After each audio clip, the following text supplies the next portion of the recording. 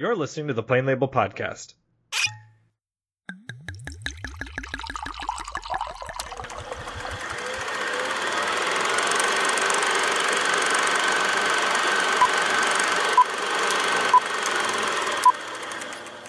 She said I'm leaving, and I held the door for her.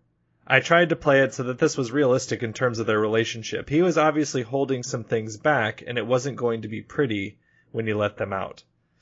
Hello, and welcome back to the Plain Label Podcast. I'm your host, Eric Williams. In this episode, we continue a discussion on director Martin Scorsese with the films Alice Doesn't Live Here Anymore and Taxi Driver.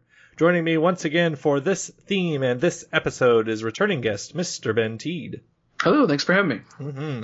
Before getting into our discussion, I would like to remind you that we are brought to you by the Deliberate Noise Network. Search Deliberate Noise in your podcast app for more great shows from the network. Mr. Teed, you just cracked open a beverage. What is it that you're having this evening? I have the very last bit of my little something ale. Oh, yes. Nice. So next time it'll be something new, or it'll be more Lagunitas. Yeah, I don't know. You'll just decide to take a new trip.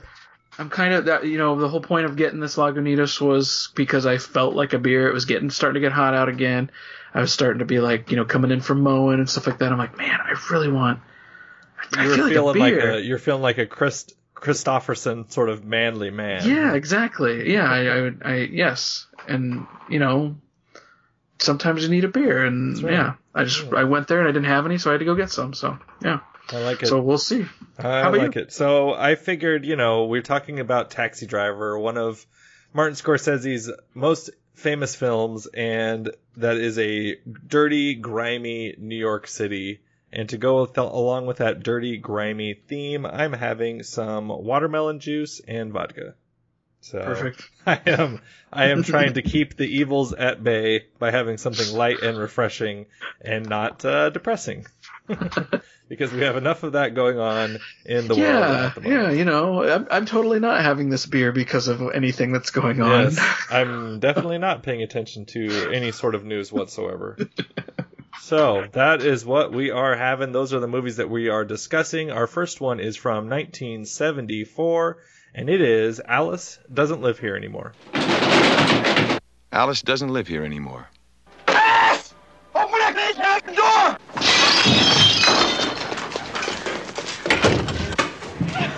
Alice doesn't live here anymore.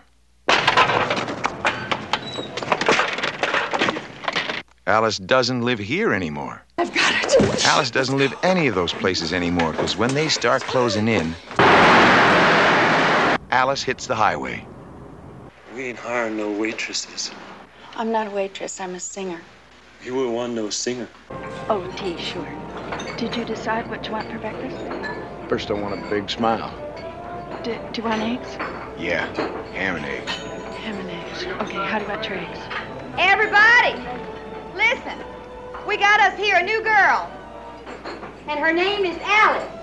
And today is her first day on the job. And Mel here says that she was a singer. How about them apples? But hands off. Let the girl do her work. If there's going to be any around here, grab mine, Steve. You can look, but don't you touch. Would you mind turning around for me? Turn around for you? Why? I want to look at you. Well, look at my face. I don't sing with my...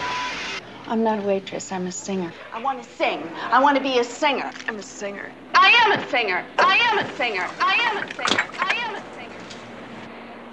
Well, what about Friday? No, I can't. I'm sorry. Thank you. New Year's Eve. Well, I'm pretty sure I'm not going to be here for New Year's Eve. What am I doing wrong? When I was 19, I got a job in this really nice hotel in Monterey, and I would play the piano and sing, and I really liked it there, and that's why I want to go back and pick up where I left off. Do you want to go home, or do you want to sing? I want to do both. Can I have everything? I want you and Tommy with me. What the hell do you want? Oh, David, you just don't understand. You could be happy here. Oh, sure. But I'm not going to let anybody stop me this time. Who's stopping you?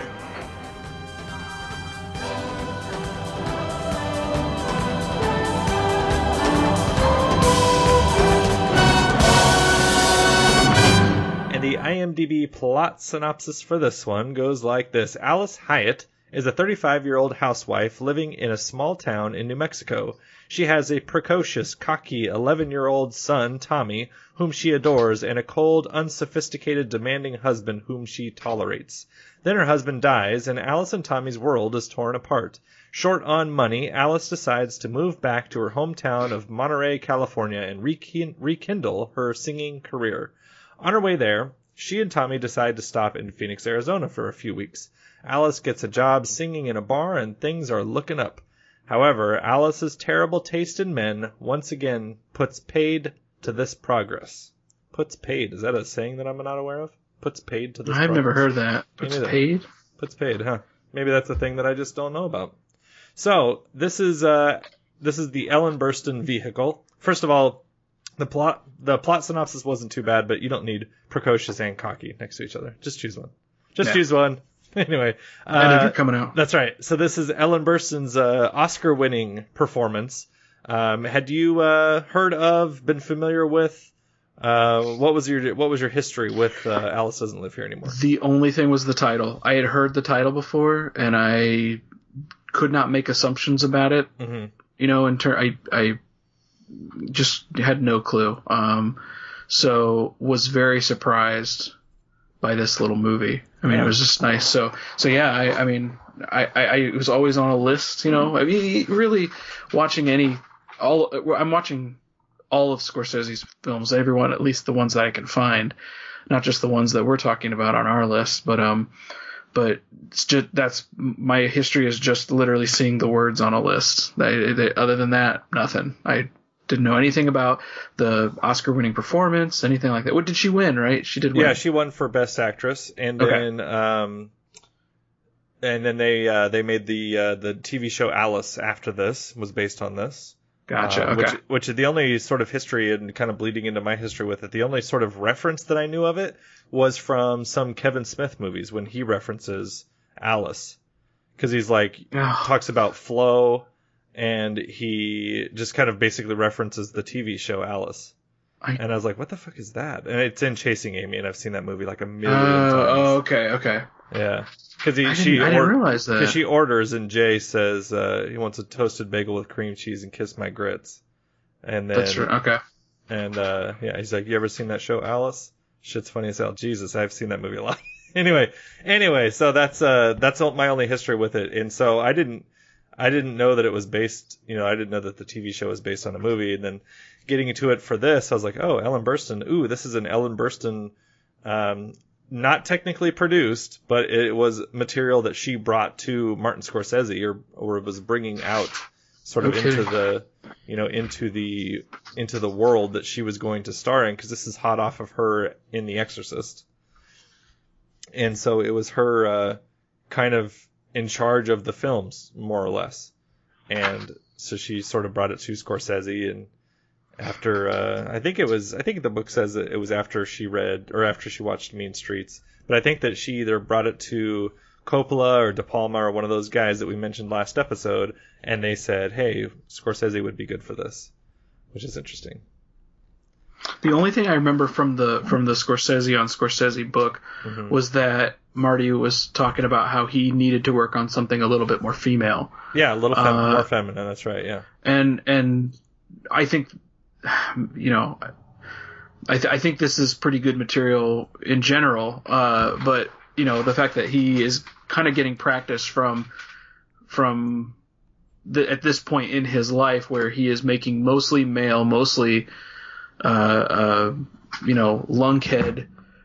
driven films about a guy wanting to get laid and a guy wanting something and having to pay penance for it and stuff like that. There's often these themes up to this point. Who's that knocking at my door? Mean Streets. All of these have this type of thing. You see shades, maybe a little bit of Boxcar Bertha, maybe just a tiny bit. Yeah, well, you get the sort of woman on the run, like the woman who isn't going to settle at home, kind of a thing. That's what I mean. But there's immense more craft here. Mm-hmm. I think I see a real film in this rather than for sure. Rather than just something slapped together in a Roger Corman way. I have a respect for that type of film. I'm just saying, in general, I I don't know. I think as we move on, I'm just going to get more and more forgettable about Boxcar Bertha. but also I think maybe this one too, because ultimately I liked the film. Yeah. And I liked the performances, and I thought the characters were fun, and the actual journey was good. I don't know if this necessarily was a story that was, and this is okay, but it just wasn't a story that necessarily spoke to me, because I've never had to deal with the things that Alice has had to deal with. I mean, generally. So a lot of the stuff, like her on the run and her having bad luck with men and her having to, ride, across states to get to, where she's going, and making promises to her very precocious son and all that. There was just a bit of that, it was just a fun thing. It was a fun little movie, but ultimately I don't know the staying power yet. I've only watched it a couple days ago, so. Yeah. Well, I think that you're exactly right on that, because I think that the movie is fine. I think the movie is good. I think Ellen Burstyn is, it's tough because in this era, I know her from The Exorcist and now this, and that's just kind of it. Because she sort of infamously hurt her back pretty bad on the Exorcist movie, and then I don't know exactly how much that impacted her career, but I don't believe that she was as prolific as she could have been after that. Right. Because I just remember her from, I knew her from The Exorcist and Requiem for a Dream, and that was kind of all I knew her from. Oh yeah, okay. Because she's the main person there, and so that was kind of my okay, Ellen Burstyn. She won an Oscar for this, and wasn't even, she was nominated for Requiem for a Dream, but didn't win.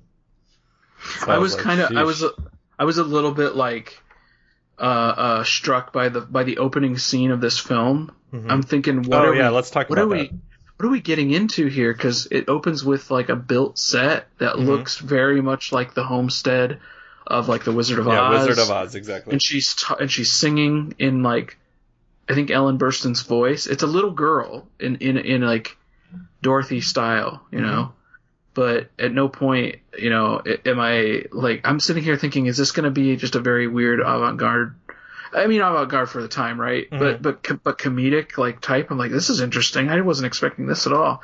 And then it cuts and goes into the real world. Into modern for the time rock and roll and Mott the Hoople. I knew we were in for a good movie here in Mott the Hoople. I'm all about that. Yeah. Yes, please. And so that was interesting, bringing up this beginning. So he talked about how he really fought for keeping that opening scene, because I watched the scene and was like, oh no, like, oh boy, like this is like old timey capital O capital T.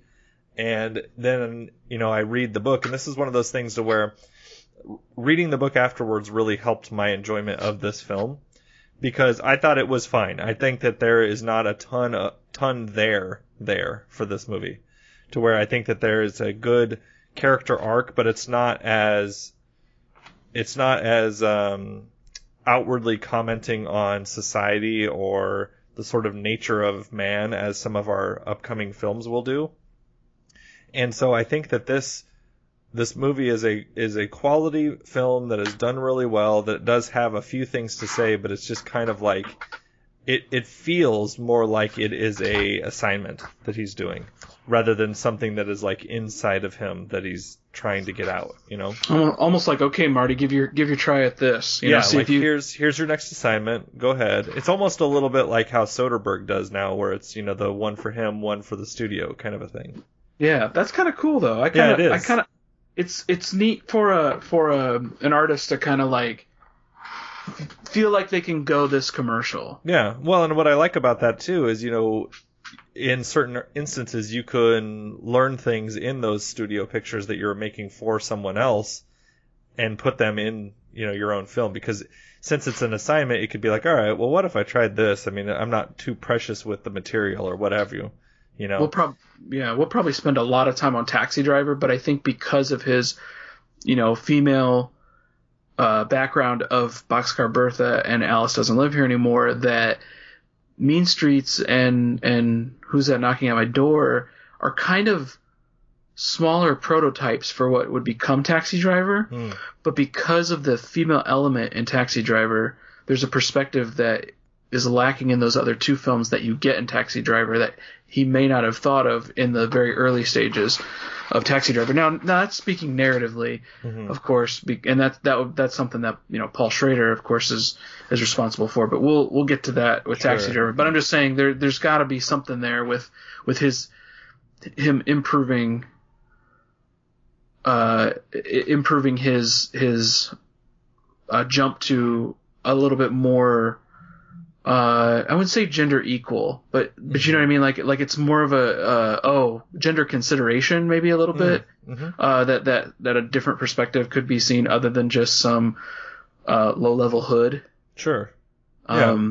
So yeah. Anyways. Yeah, I think that makes sense. And one of the things before we get too far away from it about that opening that I wanted to make sure and mention is we have that beginning, and I was kind of pretty hesitant about it, and then reading in the books where the book says that he had really fought for that because that was the representation of what Alice thought her growing up was like. So that's why it had to be on a set.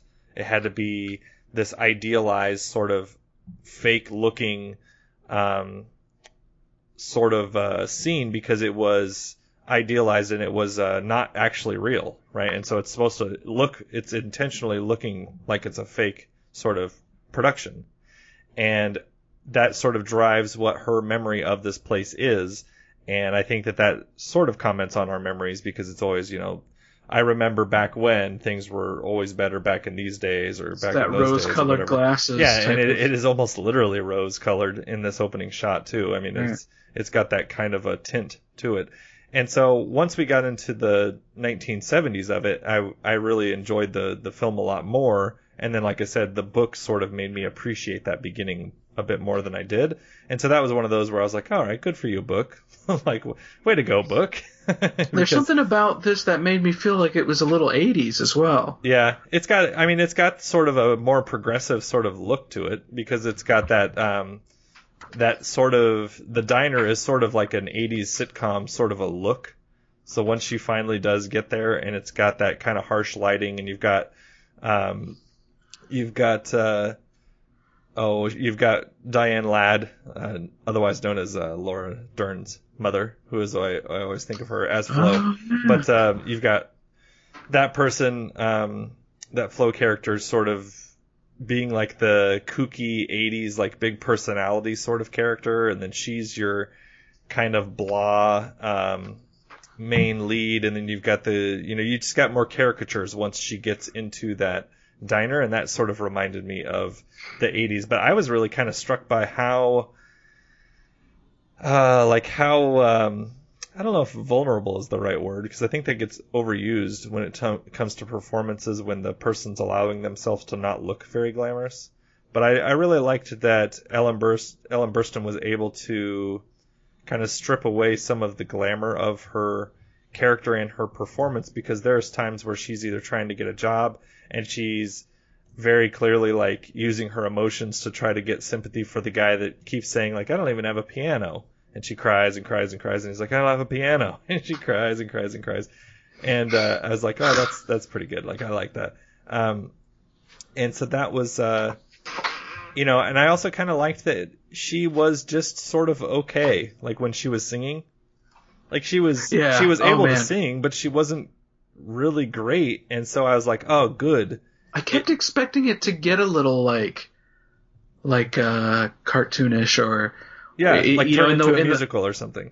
Or that, or when she just kept, like you said, when she was just kept crying. I know it worked like a comedy, but it's just like that almost got into like almost parody or something. I can't, maybe not parody, but like I don't know. It seemed much more juvenile of a joke than maybe what I was expecting for leading up to that film, because she had just lost her husband and. Going and of course he was pretty terrible, and I don't think either him or her son really liked him. But then again, like as something that is maybe more relatable to a female audience, you probably are watching this thinking like, oh, well, I like my life. I like doing all this. I love my son and stuff like that. But he's not the person I thought he was. And I bet a lot of people in the audience could relate to something like that. Mm-hmm. What did you think of Harvey Keitel's performance in this? I thought it was really strange because they played him young. They did. They played him very young and naive. And I was like, whoa, I just saw this dude in Mean Streets. Yeah, and he seemed so much more, and I guess because we have that context, and I also have a ton of context for him, post Tarantino era type of stuff. But I'm just saying in general, it was hard to see him in that light as such a young boy, even though, I realize he's young and stuff like that. But to me, maybe it's hard for me for the context in which I started watching someone like Harvey Keitel, that it's hard for me to see him as a young adolescent or young, like, post-teen boyish. I think the thing that he did as well as he could do to play young was he's got a ridiculous laugh that he uses. Ugh. It's like a real sort of, it's almost like a and you're gonna love this reference 2 weeks in a row. It's almost a Revenge of the Nerds type thing. Oh wow! To where he's got this kind of like guffawing sort of laugh, and I'm like, God, what the hell? Like, what? This is sort of off-putting, but then it sort of works in showing his sort of what you think is him being very naive and innocent and young, and he's kind of got this thrill of, he says he's 27, okay, he's 26, and she says she's in her mid-30s, and it's got this little bit of like, oh, he's gonna sleep with this old lady, or this old lady. That's 5 years younger than me, for Christ's sake. I was gonna say, anyway, old lady, older woman, and so he comes across as a little bit naive, and then you have a woman show up at her door, and you're like, well, okay, well, who's this? And then it turns out to be Harvey Keitel's character's wife, and you're like, uh-oh. And then he comes through, and he is scary as hell when he comes through, and he's bashing the front door open, or the front glass door open, and he comes like storming through, and he's kind of flinging both the actresses around sort of willy-nilly, and I'm like, what the hell? Like, holy shit. And that was like such a stark turn of tone that I was really kind of impressed with that section. Way more suited for something like that. Mm-hmm. I feel like because of his ability to be like almost an intimidator or just a calm, cool, collected guy. Which is odd because he's such a small person. Yeah, but there's this ability, like, he comes across on screen in several of the stuff I've seen as quiet, but almost like he could lash out at any minute. Mm-hmm. If you said the wrong thing or, something like that, he could do what he did to that room. Mm-hmm. And stuff like that. I think it's kind of why I always kind of laugh when I see him these days, because he's much older now, but it's kind of funny to see him. I for some reason I thought of his prison scene in what was it? Grand Budapest Hotel. Oh, you haven't seen it. You and Wes Anderson. I've seen that movie. I remember us talking about Wes Anderson. I get it, but for people that maybe not real versed on Ben and I's discussion, Ben likes himself some Wes Anderson, and I do not like it. No, I sorry, real quick, I don't want to diverge too much, but how much have you seen of Wes Anderson? Have you seen all of his films, or have you seen? I've seen everything except for I think I haven't seen Isle of Dogs yet. Okay. And I haven't seen it's like the Such and Such Brothers or something like that. Darjeeling Limited. Darjeeling Limited, yeah. That's the only one. That's the only other one I haven't seen. Man, okay, yeah, all right, okay. Well, those won't convince you. So. Well, and I was gonna say, like, you've seen everything else. Yeah, I was gonna say I don't mind weird, but it's just got this sort of so precious weirdness that I just can't seem to handle. Totally, I think that is a total. I think much like, well, even sometimes Scorsese, even much like Scorsese. I think it is a taste that you either have to like or not. It's just So, anyways, but no, every time I see someone like Harvey Keitel in something, I'm always pleasantly surprised or something like that. Because other than other than these leading roles in the beginning, I don't really remember him much in anything else other than all the way up until Reservoir Dogs. Yeah, no, for me, he is a guy that was performing in the 70s, and then he was performing with Tarantino. Right. Like, yeah. that's kind of my frame of reference for him as well. And I don't know, maybe there's a ton of great stuff in there that I've missed. Like I'm sure there is. I've seen Bad Lieutenant, I guess, but that was the same year as Reservoir Dogs. Oh yeah. Wait, is that right? Yeah, 92. Oh, Bad Lieutenant. Excuse me. I'm thinking of Bad Lieutenant. Bad Lieutenant Port of Call. Port of Call. With Nick Cage, right? Yeah, I've seen that. I've seen that too. But yeah, I mean, if you look at his filmography, wait till we get to that one. Yeah, there's tons of stuff when you look at his filmography. Yeah. I wonder if there's more coming from Keitel with if there is, I can't remember. Post Taxi Driver. You mean with Martin Scorsese? Yeah. Oh, well, let me see. Yeah, I don't know. I suppose we'll find out here soon, but I don't know. I just feel like for a while there, with him being in almost every film I've seen of Scorsese's up to this point, he certainly does seem like a muse almost. I would think so. That makes sense to me. Jeez Louise, I'm looking at his filmography and I don't see anything in here with Scorsese again. He's in a ton of stuff though. Who's that knocking at the door? Yeah, this next film that we'll be talking about, it looks like his last one with him, which is a really odd way to end. Last Temptation of Christ, it looks like he's in. Oh, is he? Oh, well, yes, of course he's in that. How did I miss that? Irishman. See, I hadn't got up to the Irishman going through the... We're a little bit, yeah. We're a little bit out from that one. Oh, there we go. Yes, of course he plays Judas in Last Temptation. Ooh. So there you go. That makes sense. I'm looking. One of the other things that I wanted to make sure and mention about Alice Doesn't Live Here is I think that this is one of the few mother-son relationships that I, at the same time, loved and loathed. Because I thought that Tommy was so incredibly funny at times, but then just a kid that I would want to beat up.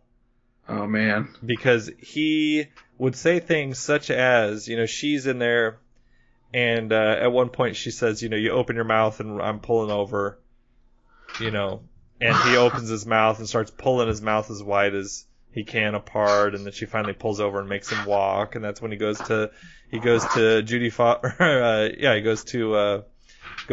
Foster's mother's house or whatever, and drinks all the wine and gets in jail and all that stuff.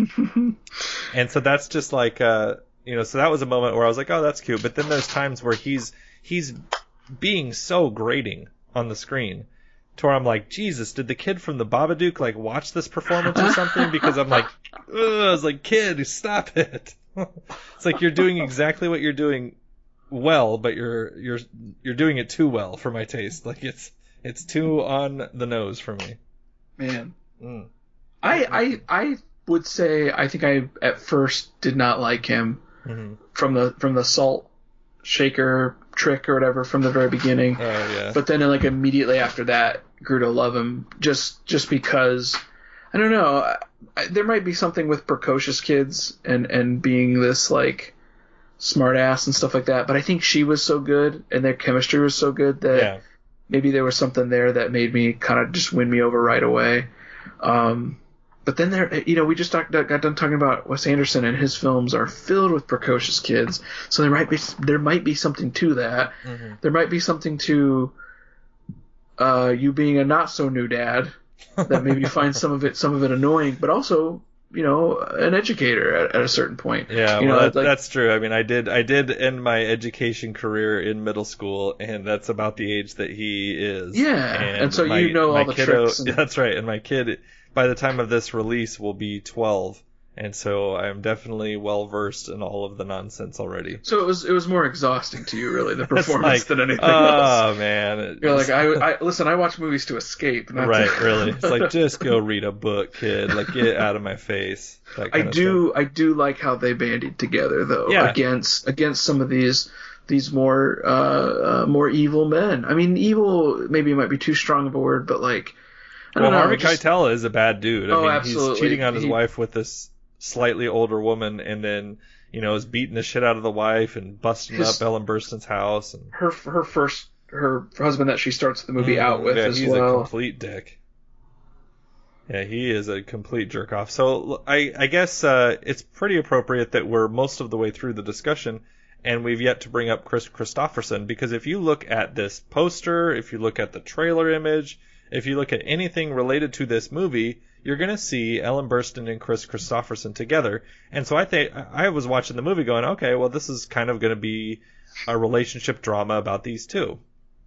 And he comes into the movie an hour into the film, and the film is an hour and 50 minutes, roughly. Man. And he comes in there fairly late on.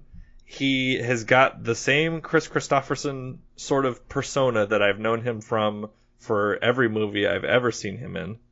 And he's got that kind of like fatherly, sort of authoritative kind of voice and tone that I really appreciate. And what, again, was interesting about the book was the book talked about how he was very self-conscious about performance. Martin Scorsese would have him just be natural, just kind of stand wherever, say whatever, just be loose. And he didn't like that at all. He wanted exact notes on where to stand, what to do, how to do it. And it does not come across in his performance at all. It does not feel like overly measured and sort of picked at. It just feels like he is just this guy, is what Chris Christopherson always kind of gives me on screen. And I need to like seek out more of his work, because I really enjoy him. And I think, unfortunately, one of my earlier, I don't know if earliest, but earlier introduction to him has to have been Blade. Like, I'm sure fair enough, yeah. I'm sure I saw things when I was younger, but I remember seeing him in Blade and was like, this dude is just this old guy. Like, this is just, oh no, that's not true. Because I saw him in Big Top Pee-wee for sure. Well before that. Oh my gosh. Man, I hadn't thought of Big Top Pee-wee in a long time either. Well, there's no reason for you to. I'm trying to think, maybe the first time I saw him was also Blade. Especially that first one. Yeah, I'm looking at some of these, and I've seen I've seen part of his version of A Star Is Born. Listen, I couldn't get through that one. Yeah, well, and I've seen the Planet of the Apes that he's in. I mean, you can sort of tell. I did see that, yeah. But I might have saw Blade before all that. So yeah, I'm thinking more. I'm thinking it's probably the Blade series for sure. I would think so too, and that's what's weird is because he, it's that's late 90s. This is mid to early 70s, so it's 25 years later, and he, besides the beard color, just seems like the same dude to me in this. He's got that kind of gravelly, like, I don't give a shit if I hurt your feelings kind of a persona, and he's saying, like, I don't give a damn about this farm, and he'll take the Alice character to Monterey if that's where she wants to go, and all of that sort of thing. So I liked that. I liked that I liked his character in that it continued a theme of hers, to where she eventually says to Flo when she has a breakdown and they get run off to the bathroom together, and then you get that sort of comedic bit with the chaos that's happening with them being gone. And they start talking about how the Alice character just doesn't have good taste in men, she thinks. And it's just kind of a through line that, for the most part, looks like it's true. And then Alice starts talking about how she's not really that good of a singer. Like, she tries, but she's got a wiggle in her voice, she says. And the Flo character, the Diane Ladd, says, well, you need to get rid of that. And she's like, well, basically, like, well, no shit. And so I just kind of liked that, yes, this is a movie. Yes, this is escapism. But at the same time, she generally has troubling taste in men. He may not be the sort of one that's going to save the day for her. And things, even though they sort of walk off to that Monterey sign in the distance, things might not work out for her. It seems like her and her son are going to be solid no matter what. But she's not going to be some big star. She's not going to be, you mentioned A Star Is Born. She's not going to be the A Star Is Born character. She is probably not going to make a mark in the world, but it's just kind of an interesting character, piece that this one ended up being. And I was actually really sort of pleasantly surprised with it, because it was a movie that I hadn't heard of, and so I was like, well, is this going to be another boxcar situation where I'm like, oh boy, here we go? But no, I thought it was well done. It was maybe not as hefty as some of his other ones, but I was pleased with it. Yeah, I'm gonna echo probably the same feelings, just because of how simple it was to get into. I mean, this wasn't really that hard of material to kind of ease into. Mm-hmm. So I kind of appreciated that in between all the hard crime, type of very male centric type of stuff. Yeah, which is masculine. Very masculine. Which is what I was starting to accuse Marty of having a lot of. No, I mean, accuse might be maybe the poor choice of words there, but I still kind of feel like, it's okay to have a bit of variety, and I feel like he does these days. Like, maybe post Gangs of New York onward, it seems like it's a very varied. He can write whatever he wants at this point. It's kind of, he can go where and what he wants to do. But at least back here, he did kind of seem like he was kind of going with what he knew. And this might have been a out of my comfort zone type of deal. That was honestly probably, it ended up being a very good exercise for him, because I think the end result is really nice. And the other thing is by doing that, you take the lessons learned from those and mistakes, mm-hmm. and you just make that art product better. Mm-hmm. It's kind of like taking a job that you don't really want, and that that you're being a part of. You still make the most out of that job. I used to think that, if it wasn't something in my field of interest, there was no use doing it or putting any sort of passion in it or anything like that. But have quickly learned in the last, decade and a half or so that is absolutely not true. That you can still make good things. You can still do a great job by putting your passion in, by putting your heart into it, and not necessarily, having it be like your main focus of your art or something Absolutely, like that. Yeah, it doesn't. Not everything has to be this sort of inner turmoil sort of thing that's been eating at you for years, and then you finally sort of let it gestate, and it comes out, and it's this masterpiece. Like you can do your best on a film that is maybe not exactly the thing that like you can go outside of your box a little bit and do the best you can with someone else's material and a perspective that's different than your own.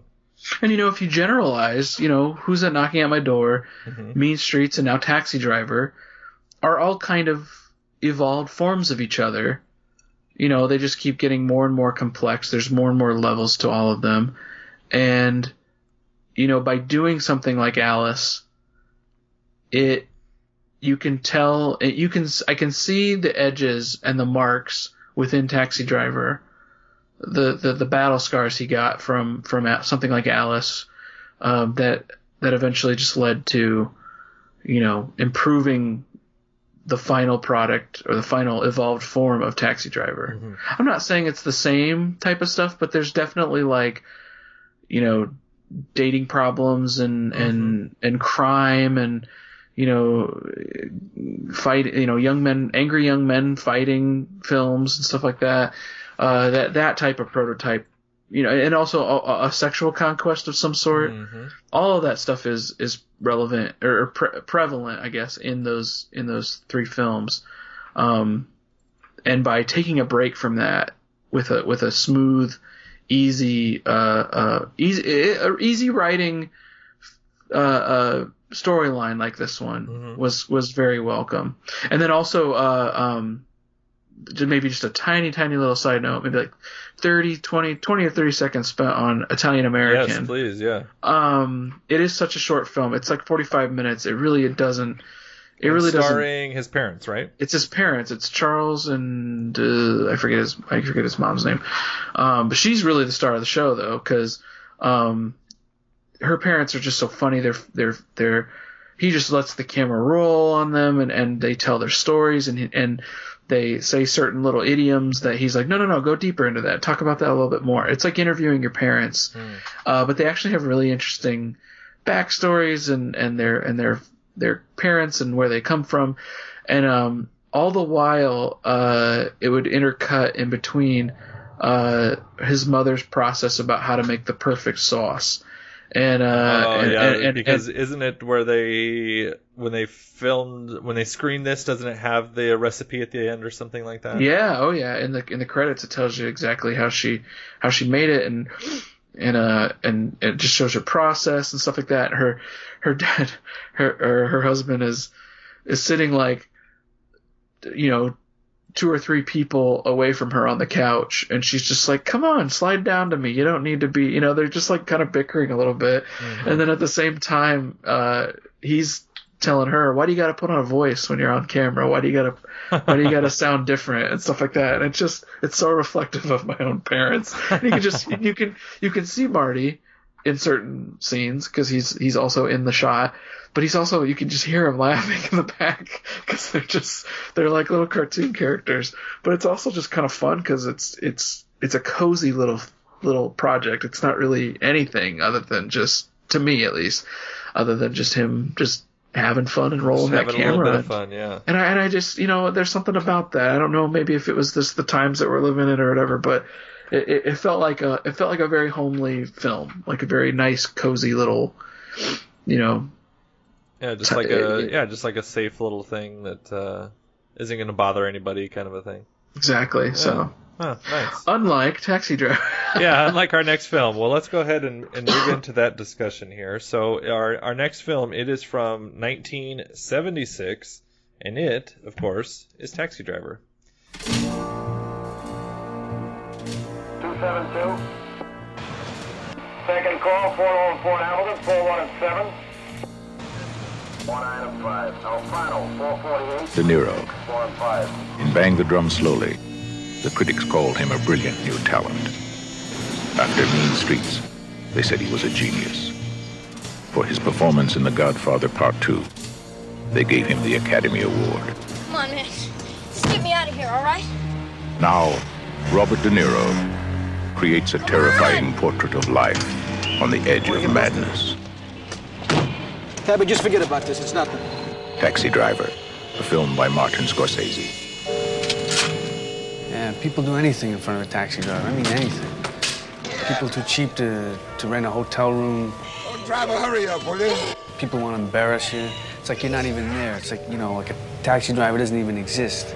This city here is like an open sewer, It's full of filth and scum. I think I know what you mean, Travis. But it's not going to be easy. How do you guys get to be a Secret Service man? What? I was just curious, because I thought maybe I'd make a good one. Hey, what kind of guns do you guys carry? Like 38s, 45s, 357 Magnums? Something bigger, maybe? Hi. I'd like to volunteer. Why? Why? Because I think that you are the most beautiful woman I've ever seen. The taxi driver is looking for a target. Getting ready. Getting organized. Preparing himself for the only moment in his life that will ever mean anything. How much for everything? $350 for the Magnum, $250 for the 38, $1.25 for the 25, $150 for the 380. That taxi driver's been staring at us. You talking to me? You talking to me? I don't know who's weirder, you or me. You talking to me? Well, then who the hell else are you talking? Talking to me? Well, I'm the only one here. I don't believe I've ever met anyone quite like you. Oh, yeah? You will never see a more chilling performance than this. Robert De Niro and Martin Scorsese's Taxi Driver. Jodie Foster, Albert Brooks, Harvey Keitel, Leonard Harris, Peter Boyle, Sybil Shepherd, Taxi Driver. And the IMDb plot synopsis for this one goes like this. New York City taxi driver Travis Bickle constantly, almost obsessively, reflects on the ugly corruption of life around him and becomes increasingly disturbed over his own loneliness and alienation. In nearly every phase of his life, he remains a complete outsider, failing to make emotional contact with anyone. Unable to sleep night after night, he haunts the local pornography emporiums to find diversion, and begins desperately thinking about an escape from his depressing existence. Okay, so before we get into what we thought about that one, let me see if I can find my note. Let's see, this is page 62, if people want to follow along, from Scorsese on Scorsese, and he says about this film, Travis really has the best of intentions. He believes he's doing right, just like St. Paul. He wants to clean up life, clean up the mind, clean up the soul. He's very spiritual, but in a sense, Charles Manson was spiritual, which doesn't mean that it's good. It's the power of the spirit on the wrong road. The key to this picture is the idea of being brave enough to admit having these feelings and then act them out. I instinctively showed that the acting out was not the way to go, and this created even more ironic twists to what was going on. Alright, so Mr. Teed, tell me about what you and your history is with the film Taxi Driver. I can't remember when I first saw this movie. It was probably a while ago. I mean, at least more than a decade at this point. But I just, and I saw it and I thought, wow, what a great crime movie and stuff like that. Mm-hmm. But now watching it again in 2020. Ooh, especially some scenes where I was like, it's so hard not to see an incel or the birth of an incel, the birth for of an, sure, yes. The birth of an incel or just a toxic masculinity bedlam, kind of feeling to the whole to Travis Bickle's life and stuff like that. So I heard an interview earlier today as I was kind of going over notes and trying to look for certain, pull certain things from different perspectives, and I heard Paul Schrader talk to people about Taxi Driver, and a lot of the times he says, whenever people are like, oh, Taxi Driver changed my life and stuff like that, he like points his finger and goes, but you when did you watch it? Let me guess, when you were 14 years old. And they're like, oh my gosh, how did you know? Yeah. And it totally makes sense though, because it is kind of like this weird manifesto type of film, because you think you're getting an action film, you think you're getting a crime action film in the way of like Popeye Doyle or what was like a French Connection or something like that, where it's like this gritty 70s crime movie, but in reality it's more of a descent from of being this like little boy who obviously, like the rest of us, grew up with loving action stars and killing and all that stuff, the very masculine type of thing, to being hit with Taxi Driver and kind of going, oh my gosh, am I like this? I know I have thought tendencies like this. Mm-hmm.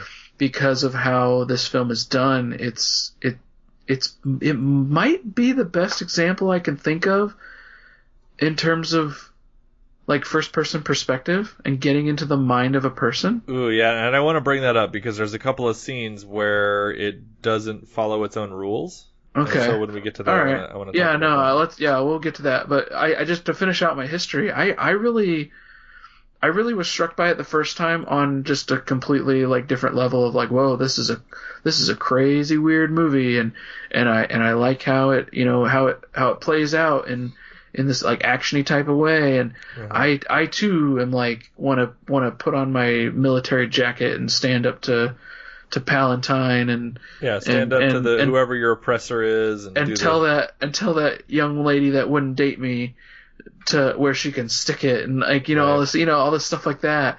And there's this, and then in 2020 as a much older man thinking, oh my god, like this is I'm so scared of Travis Bickle and like really. Where this could turn, and like just knowing what I know about incels and active shooters and in a world that this is still a very real problem. Men are not allowed to feel what they want to feel, and men aren't allowed to just men have to either be angry, or they have to be aggressive, or they have to be, don't show emotion. How dare you? And if you do, you're seen as weak and stuff like that. That is prevalent throughout this film. Absolutely. And as we walk, forward in time, this movie just evolves into more of a nightmare than the fantasy that I might have thought it once was as a teenager. Yeah. So how about you? Well, and that's what's interesting about this movie, because there's I'm bursting at the seams to talk about it, but at the same time I'm like, it's like such a tangled web to get into, right? Yeah. So my history with it is I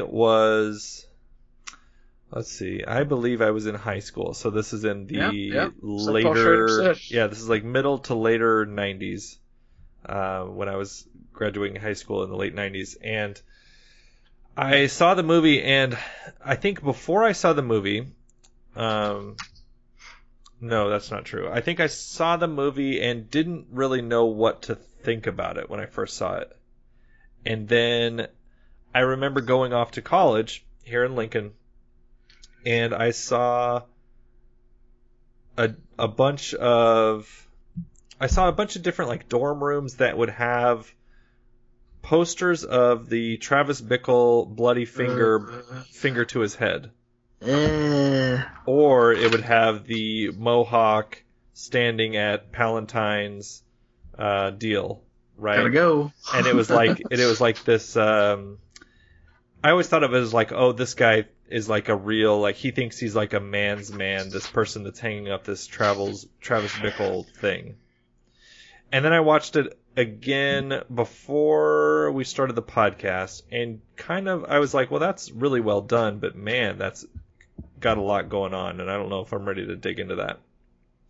And so I haven't really had a huge fondness for it.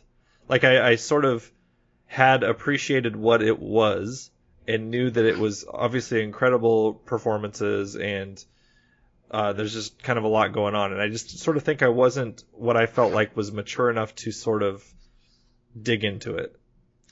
And so I think you're completely right with the whole active shooter stuff, with the whole the involuntary celibate, the incel stuff. You obviously have the whole child. What would you even call it? I mean, it's not. It's obviously being a pimp and a prostitute, but it's almost like almost like child trafficking, I guess, because they're from Pennsylvania or something, and it seems like in that letter that she had been maybe kidnapped or ran away or something. And we'll talk about similar. That. Yeah, we'll talk about that whole ending piece too, and the validity of it. But so watching this again, I honestly was a little bit like, okay, here we go, because of what 2020 is and because of who the current president is, and I was like, all right, well, let's see what my very left-leaning views are going to be like with this movie, because I feel like the older I get, the more liberal I get, and the more sort of anti this type of movie I feel like I'm getting. And so I watched it because what I didn't want it to be, and what I was sort of hoping that it wasn't, was sort of glorifying Travis Bickle. Because you see all these different, if you look up Travis Bickle or Taxi Driver, you hear one of the most iconic characters ever, one of the most memorable characters in movie cinema. And it just kind of props up this character and doesn't really mention right away that he is a monster of a person.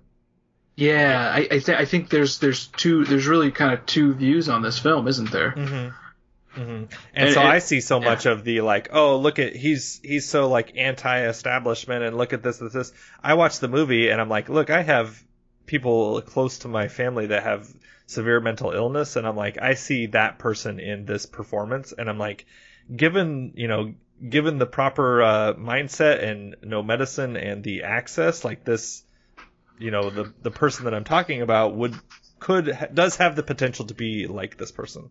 The people I know that are like Travis Bickle have rhetoric that is similar. Like I wanna wipe the scum away from the earth. I want to do this to the and there's very good reasons for all of that. If you like I heard about the way Schrader wrote this. It sounds to me like he was obviously in a very bad way during the time of his life, but he essentially calls Bickle himself, like at the time that he wrote this, which is very scary. I mean, he's really kind of open about his demons and stuff like that. Yes, he is, yeah. But I think he based it off of an assassin that tried to kill George Wallace. That's correct. The Alabama governor or whatever. And the assassin's name was Arthur Brenner is what I have here in my notes.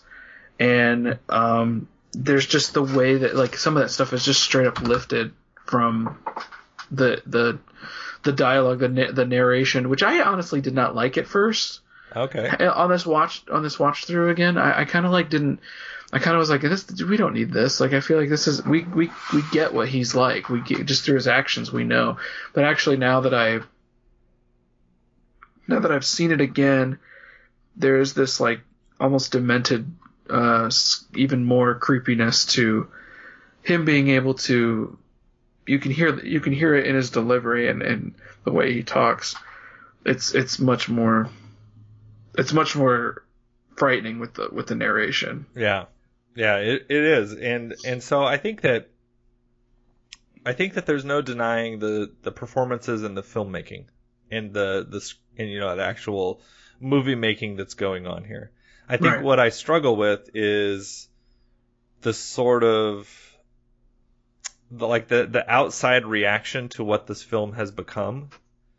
And it doesn't make me automatically want to push back against it because I think it is really well done. But it is one of those movies to where now I feel like it's almost, and this is already brought up before in this episode, but it's almost to that Requiem for a Dream sort of level to where I'm like, all right, I don't need to see that again. To where it's like, I think that is really well done. I appreciate so many things about it, what it's having to say, what it's trying to do, the questions that it brings up, and the sort of like Band-Aid that it's trying to rip off. But I think I am good. It's almost like that. Yeah, to me, it's almost a test movie. It's like a testing ground for someone, for a male in America. Mm-hmm. You got to show them Taxi Driver when they're a young man. I would say you have to say a white male in America too. You know what? Good point. I was gonna say a white male in America. It's first person perspective, and especially today, Travis might as well be a millennial stuck in his lot in life. I mean, he self-flagellates. He's a racist. He's socially inept. He's self-important. He has no concept of how to communicate with women. He treats this girl, Betty, that he sees Betsy. Betsy. I'm sorry. Oh, yeah. That's fine. Yeah, you're right. It is Betsy. Because he sees her at, I think he just sees her down the street, but then he goes to the place where she works, which is Palatine's election office. Yep. And he's trying to become president. Yes. And he views her as like this submissive angel. Mm-hmm. But the thing is, Betsy's played by Sybil Shepherd. Mm-hmm. And Sybil is this person who like debuted a little bit earlier with The Last Picture Show. I know this from listening to a very good podcast called Unspooled.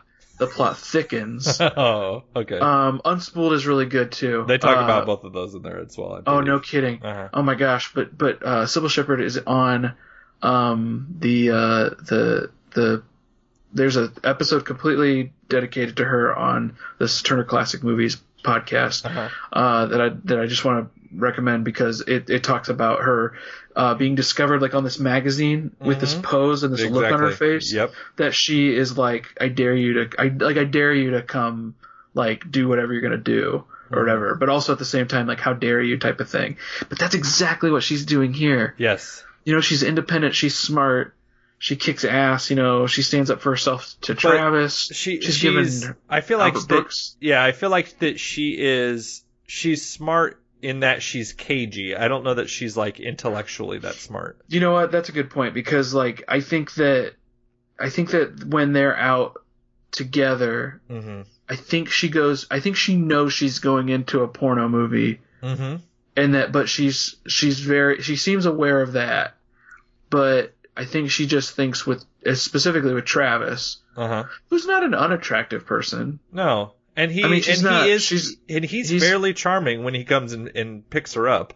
Yeah. He does a pretty good job of that. She gets all sorts of crap, but it's usually women that are extremely attractive that look like Sybil Shepherd that have this, like, they have a loneliness and stuff like that, because men, maybe I really shouldn't say in generalizing this way, but I do kind of believe that men that try to ask people like Betsy out tend to be maybe a little bit lonelier because men are way too intimidated to do so. Yeah, they're like, what do I have to lose kind of people, instead of someone more on her and they attract people level.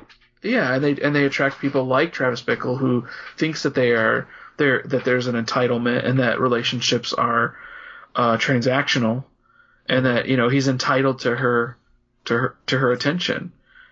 And so it's almost like she's daring herself. Mm-hmm. And yeah, it's almost like he's sort of the bad boy type of a thing, and he's kind of risky. Totally. I do think that there's another version of this movie where it's Albert Brooks and Sybil Shepherd, and I'm like, you know what? I would watch that. Because I watched those two together, and I'm like, those two are kind of fun. They were funny in a sense that Albert Brooks is just getting the floor wiped with him. Well, yes, and this is my exact sort of exact thing that I like Albert Brooks that he does, to where he's smarter than everyone else in the room, but isn't as sort of socially conscious, and so he's like the kind of charming friend that never gets the girl kind of a person. And I just think that I just thought that he was a nice sort of addition to this, because he came on and I was like, oh wait, there's Albert Brooks, and then I look and I was reminded of, oh yeah, I guess he's like third build or whatever. So, but I just kind of forget about him in the movie. Like, I forget about him, and I forget about Peter Boyle being in the movie. I just kind of think about, I just think it's, Wizard. I just think it's De Niro, Foster, Sybil Shepherd. Those are the only three that I think of. How crazy is it? Peter Boyle looks the way he does in this movie, but the story he's telling to everyone. Oh, the complete nonsense story that he's just telling to his buddies. Isn't that totally a 14-year-old like friend of yours telling you that story? Yes. And like no one's protesting it. Everyone's like, oh yeah, and except for Travis Bickle, who's like, I think you're full of shit. Like, I think that's not real and stuff like that. That's why I think this is a litmus test for toxic masculinity. Sure. By age 15, or I guess maybe 17. We should show our sons, our white sons, this movie, and it should be like okay, did we screw up or not type of deal. Yeah, really. You should be able to identify the bullshit instead of just go along. Well, not only that, but just through something like a Travis Bickle or whatever. Because even the story that Marty tells in the car. Have you ever seen? Yeah. Have you ever seen what a 44 Magnum does to a woman? Mm-hmm. I probably shouldn't finish that sentence, but you should watch the movie. You've probably seen it. Mm-hmm. But it was one of those things that, like, that is such a. I guarantee you, he hasn't seen that. Mm-hmm. I guarantee you, he's just puffing out his chest, and he's just trying to be a shitty person. Mm-hmm. He's just he's having a hard time, and he's just trying to take it to the extreme. Even him, like, wearing, like, military garb, like, not military garb, but like a military jacket type of thing. And, like, at first when he talks about, well, I was in the military, I did this and that, I have some education, I have this or that, there is this, like, phoniness to Travis.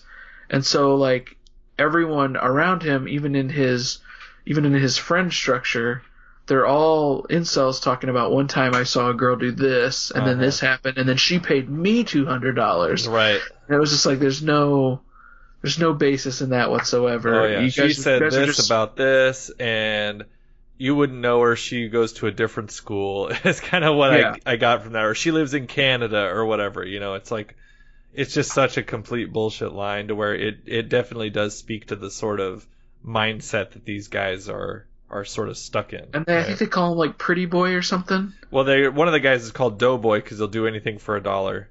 He'll do anything for money.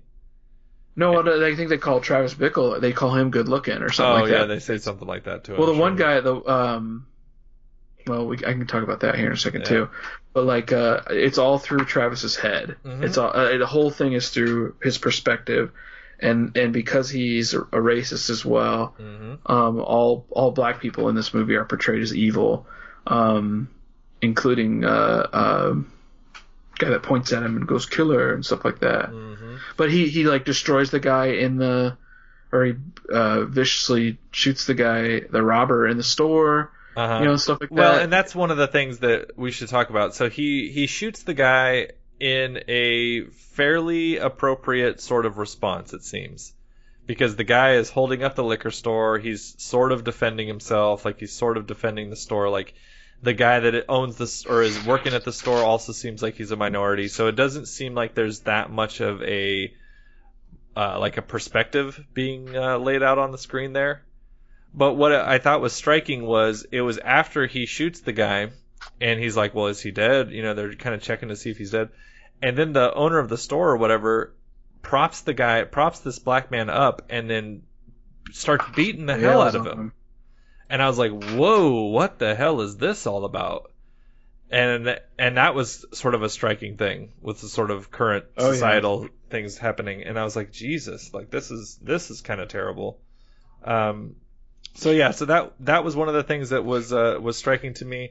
I also, before that scene, wanted to mention when we get the sort of Rocky moment in this movie, and it's when Travis goes and gets his guns.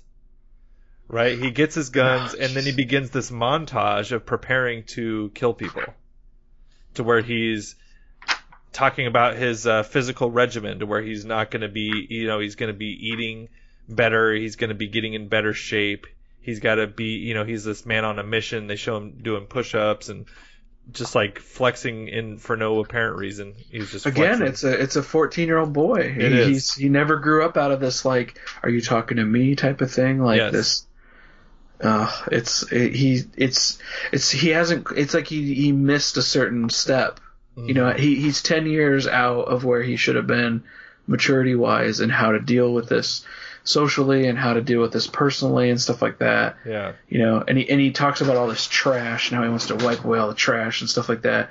He's sitting there eating like McDonald's and junk food and crap like that, and he's training, and I think he's talks about how he's got some education, but it's like, and that possible that he was in the military, but I don't think he really was. No, yeah, that's a whole part of the debate, to where when he gets asked if he's in the military, he says that he was, and the guy in charge of the taxis is like, oh, I was in the Marines too, and he kind of looks like he backs off away from that. The porno theaters and all that, and how he spends all of his time either watching TV, going to the porno theater, or working. Mm-hmm. So the gun market guy. Yeah, the gun market guy. Are you familiar with that whole thing? No. Like okay. Tell me. Okay, so the guy I found this today. Mm-hmm. Guy's name is, in the film, his name is Easy Andy. He's the black market seller. Mm-hmm.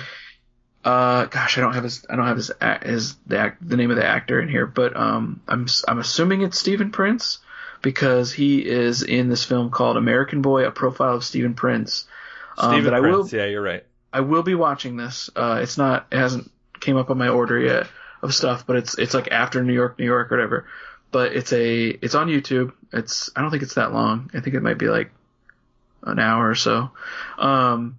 But he tells the story. He tells a whole bunch of crazy stories about drugs and drug usage and being a roadie and stuff like that. But he tells the story almost verbatim of needing to find a magic marker to measure down where the heart would be, have to break through the sternum with a giant needle. Tarantino thing. Yeah, he tells the story of that actually happening to somebody. I remember you telling me this story. I don't remember what the context was, but I didn't realize it was this guy. It was this guy, and he tells it in this film. And it's the same story as Pulp Fiction. You know that Tarantino has seen American Boy and has lifted that straight from this as like maybe an homage to Stephen Prince or something like that. But anyways, notice all the guns too that's getting sold to him. Oh yeah. You got the 44 Magnum, which is Dirty Harry. Yep, you got the snub nose. Snub nose, which is like a bunch of like detective. Yeah, more of your traditional, like almost like a noir sort of gun. He mentions the Walther PPK, which of course is James Bond. And all of these are action star, juvenile, beloved heroes and stuff like that. So nothing in those things. I noticed that this time, and I was immediately struck by how I was like, man, this guy is a piece of work. Yeah, it's all like pomp and pretense instead of it's for more actual about reasons. It's more about that. It's more about the whole. Yeah, it's more about acting tough more than actually anything. Like he doesn't. Does he really give a shit about Palantine and all that? No, it's about sending a message. It's about yeah. Sybil Shepherd rejected him, and so he's got to prove that she was wrong and that he's worth something, and that's the way that he knows how to do it. And then the "you talking to me" thing. Did you hear about that? Yeah. Oh, you did? Okay. All right. I was going to say from the Bruce Springsteen stuff. Oh, yeah. Well, that was another thing where... So that was a Bruce Springsteen, and then I thought that it said that he had ad-libbed that based on something else as well. Is that right? Okay. I think so. Well, what's that story then? Do you know? You know what? Talk a minute and I'll find it here. I know I've got it marked. So, okay, people might not know the "you talking to me" thing. I'll fill you in on that. So he was obviously... Martin Scorsese wanted De Niro to play in front of the mirror, say "you talking to me" and doing all his whole rigmarole. But he ad-libbed the line "you talking to me," and so they asked, "Where did you come up with that? Like, are you talking to me?" type of thing. And apparently, I don't know if it was De Niro or it must have been De Niro who went to a Bruce Springsteen concert recently. And, the crowd was cheering for him and stuff like that to come back or whatever, and Bruce turns around and, like, looks at the crowd and, like, very cool, like, says, like, "You talking to me? Oh, are you talking to me?" And so that's kind of, like, where the whole thing with, going to that place, this very, very juvenile place of needing to talk back to somebody, Man, there's so much like immaturity throughout all this that it really. I mean, even him going to like the porno theater, like the chuckles and the jujubes because they last longer, type of thing. Yeah. Like there's a cheapness to that, and buying popcorn and stuff like that, and like a porno theater and stuff. It's like okay, yeah, I'm not finding it in the book. It must have been an IMDb trivia thing that I saw, and I'm assuming I did see that Bruce Springsteen thing in there, so I'm not sure exactly what I had in mind for the other story about it, but I knew that it was an ad lib. I just can't remember exactly where it came from. One of the things that I want to talk about is I want to talk about some of the camera choices and some of the shots in this movie. So I think there's two really noticeable ones. Besides kind of the famous ones that we already mentioned with the whole suicide with the finger and the bleeding and all that kind of stuff, but and then that shot with his mohawk. But so the two things that I wanted to mention is, and I don't know if I know exactly what these mean, so I don't know if you're going to be like, oh, this is probably this, or if you'll be like, I don't know, yeah, it doesn't mean anything to me. But the first one is the moment when Travis is talking to Betsy, and he's already taken her to the porno show. She didn't exactly enjoy that, which you would expect. And then she is basically kind of done dealing with him, right? Like, she doesn't answer his phone. She doesn't want anything really to do with him anymore. And so he's talking to her on the phone, and the camera kind of moves away from him, and he's trying to get another date with her, and he is sort of on the right center of the frame, and then he's kind of like not really pleading, because he doesn't really plead with her too much. It's more like, oh, you haven't returned my calls. Did you get the flowers, all that kind of stuff. And then he gets to a certain point in the script where the shot actually just moves away from him and doesn't have him in the frame at all. And it just has him talking off screen and finishing the line. And so that was something that I thought was interesting, because it's almost as if like it's almost like the anti-Swingers moment where you see Jon Favreau in Swingers and he keeps calling and calling and calling, and it's so cringeworthy to watch because you are stuck on his face. And here it's almost the opposite of that, to where it's almost like the camera is embarrassed and it moves over to the side to where you just kind of hear him talking and you don't actually see it anymore.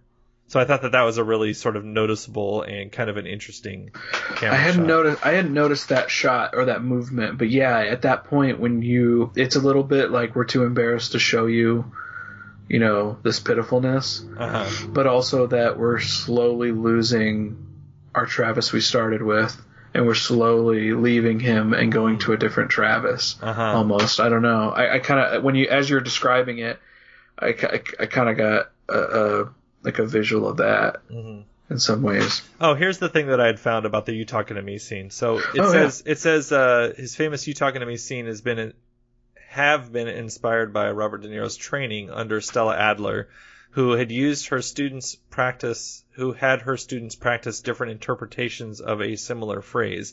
The legendary acting teacher was surprised to see one of her former students use "You Talking to Me" as a psychotic mantra. Scorsese was encouraging De Niro just below the camera while shooting the scene, which led to the rest of the quote-unquote dialogue Bickle has with his mirror.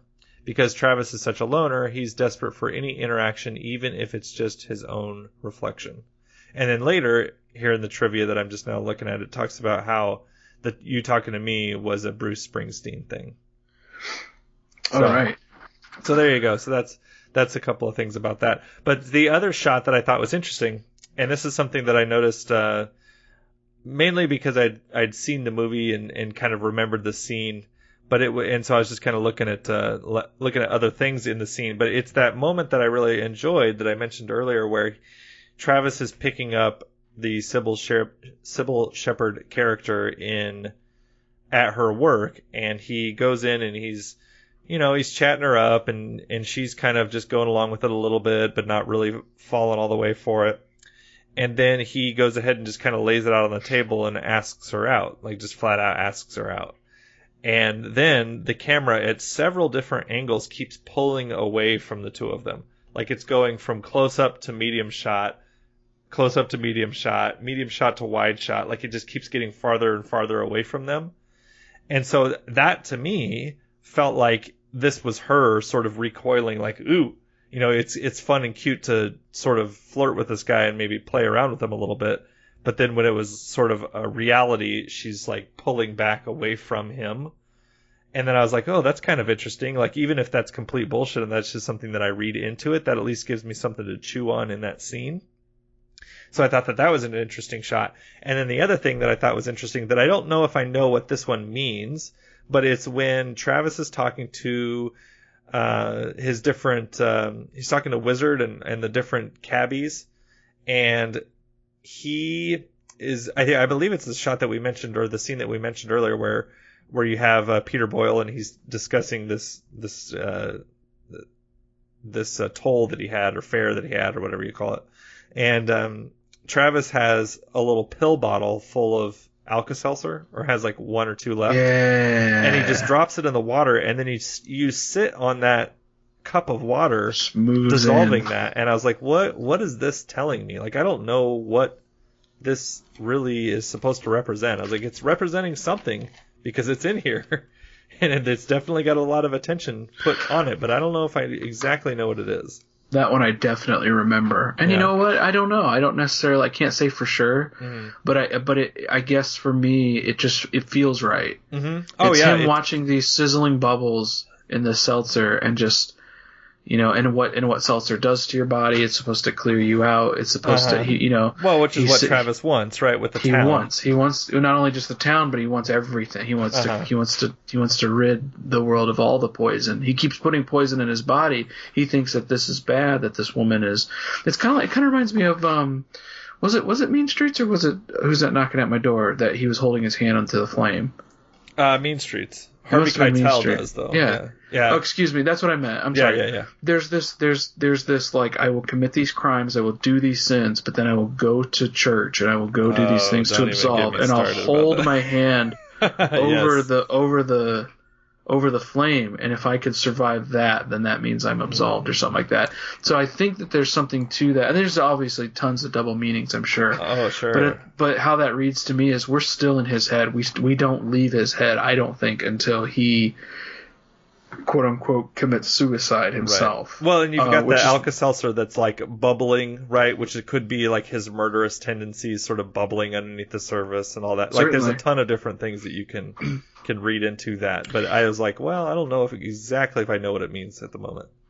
I know I keep talking about his immaturity and his self-righteousness and stuff like that, but going in to save a 12-and-a-half-year-old prostitute at the very end and killing a bunch of people in order to do it, there's this feeling of like this entitlement, this feeling of thinking that he can get away with doing all this in order to save this girl that is just automatically supposed to, he's the savior. He's the one that's going to come and. That's tough. But she's horrified, She's horrified, but at the same point, it's tough because it's one of those where she does need saving. Like, she should not be out there, right? And so he is doing what's right for her, but it's like he thinks whether that she wants it or not. Yeah, but he's thinking like this is what he should do because this is what he's either seen, or he thinks this is like what people should like sacrifice themselves for the greater good or whatever, and this is kind of like the best that he's got or something. But then once he does the finger gun thing, he has essentially been killed. And so I think there's an argument to be made that he is now dead. That he has now left his body. Right. Before we get to that. So I want to talk about a couple of things before we get to that. Okay. I want to talk about when he tries to, and this is my favorite movie, fuck. This is my favorite scene in the movie. It's when he tries to, he quote unquote tries to join the secret oh my gosh, yeah. When he tries to join, right? He tries to join the Secret Service. He's asking like a Secret Service agent, hey, what kind of gun do you guys have? I'll keep my eye out. What an idiot!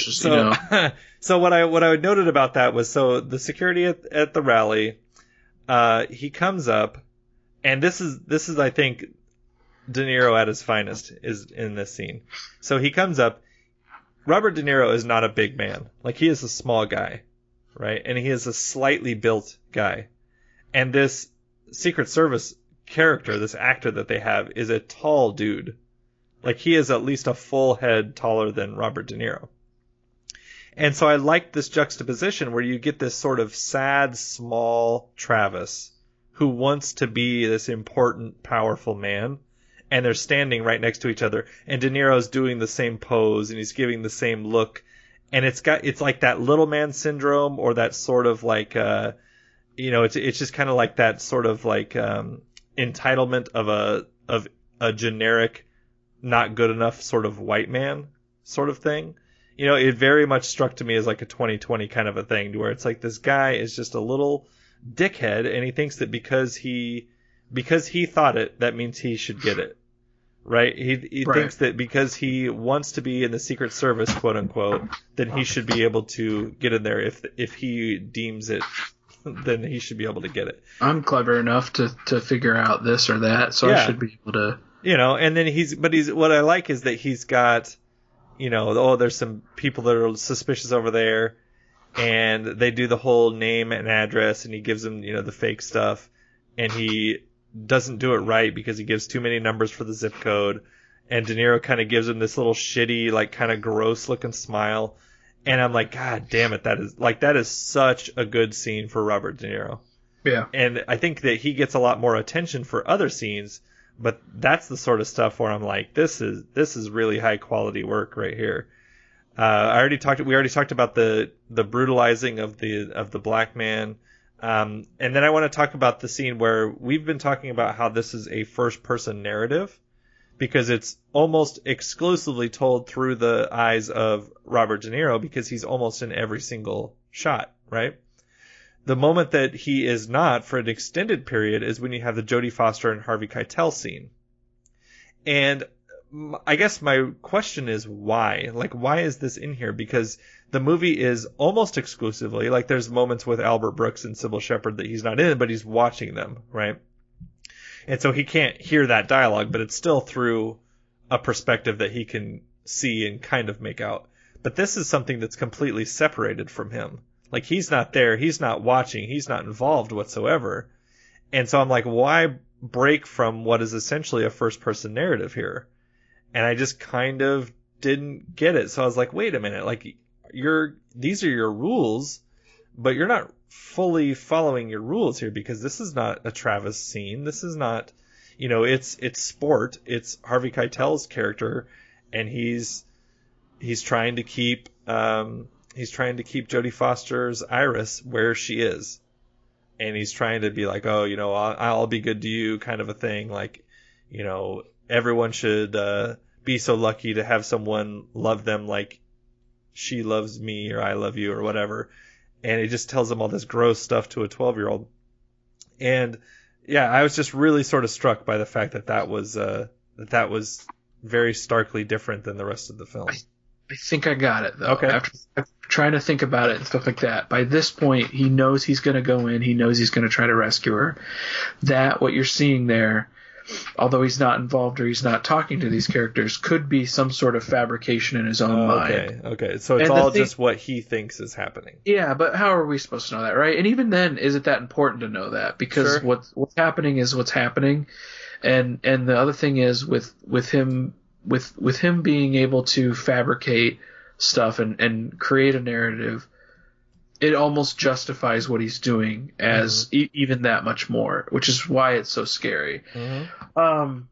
There is a similarity to this film as there is to a 2019 film that you probably haven't seen yet. If it starts with a J and ends with an ochre, I have not seen it. That is what I'm talking about. Yeah. It is strangely familiar. Mm-hmm. Familiar is an interesting word.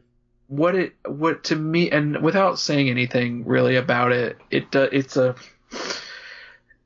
I'll just say probably the bigger thing, which isn't really, he can't really spoil this movie, since it's really kind of just Taxi Driver again, but it's just a different retelling. It's almost like taking the myth of Travis Bickle and putting it in a package that is probably more easily accessible in 2019, 2020. Mm-hmm. Specifically, just wrap Batman around it, mm-hmm. and which sounds absolutely terrible. But yes. But to me, I didn't hate the film like some. Okay. And I didn't love the film like some. I just kind of walked away from it going, oh, okay. Like children of today who just think that Heath Ledger Batman or in this case Joaquin Phoenix is just the walking epitome of like cool punk, like get away with whatever you want fantasy type of thing. Mm-hmm. Why not just watch Taxi Driver? Mm-hmm. Like, why? I mean, I guess duh. It's right here, right now on HBO Plus, and we can watch it and pop it in or whatever. But also, like, the damaging part of the movie is intact within Joker. Like that's in Taxi Driver. This ability to, well, I'm entitled to this. Well, I should be this. I should be that. The character's even called Arthur. Oh, okay. Which of course is the name of the killer that the diary is based off of for Taxi Driver that Paul Schrader was reading at the time.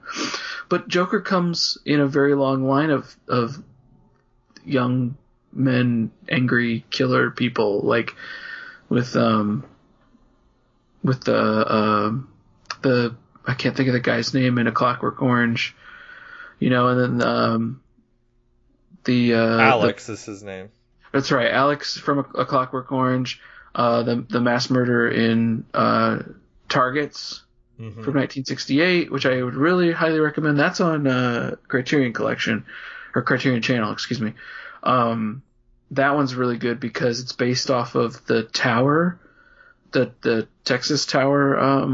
The Austin shootings? Yeah, the Austin shootings from the University of Texas. That's a really good documentary, by the way. That's an animated documentary that came out. Yeah. Oh my God, I was crying all over that documentary. Yeah. But Targets is a guy that hides in a. He hides on he goes around and kills people all over town all day.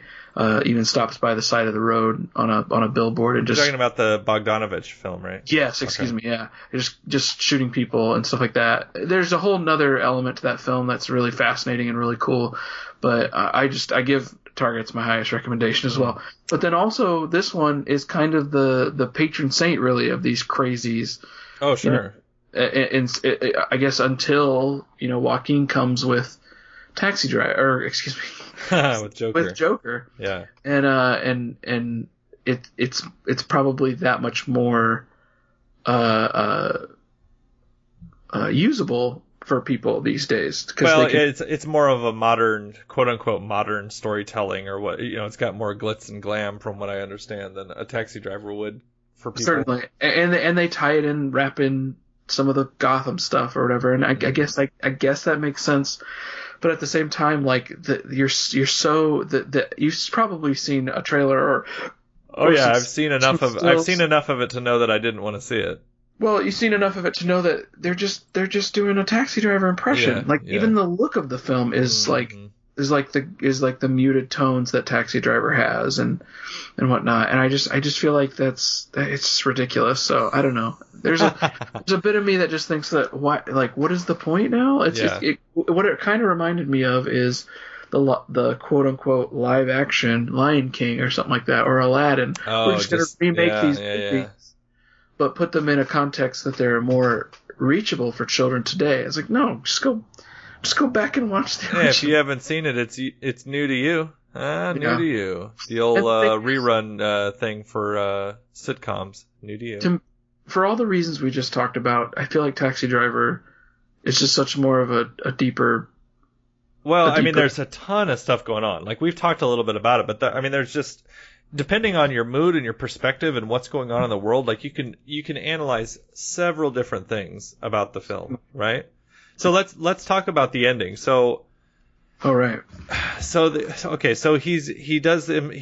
he gets himself he has the line where he says, "There's never been any choice for me," which I was like, you fucking, like, because you have the ability to choose, you son of a bitch. But so he's got this crooked ass mohawk, which at the time I was like, okay, when I was in college and people would have this poster, I thought that they thought it was cool, and I watch it now and it's like, that is the stupidest looking thing. Like, that is not like, if I saw that guy, I'd be like, look at this absolute moron. Like, I wouldn't think like, ooh, cool, look at this guy. And I guess I would have never thought that. I would have been like, well, this guy is either crazy or he's desperate for attention. And even one of the things I learned when I taught at Boys Town was even negative attention is worth it. Like, negative attention is still attention.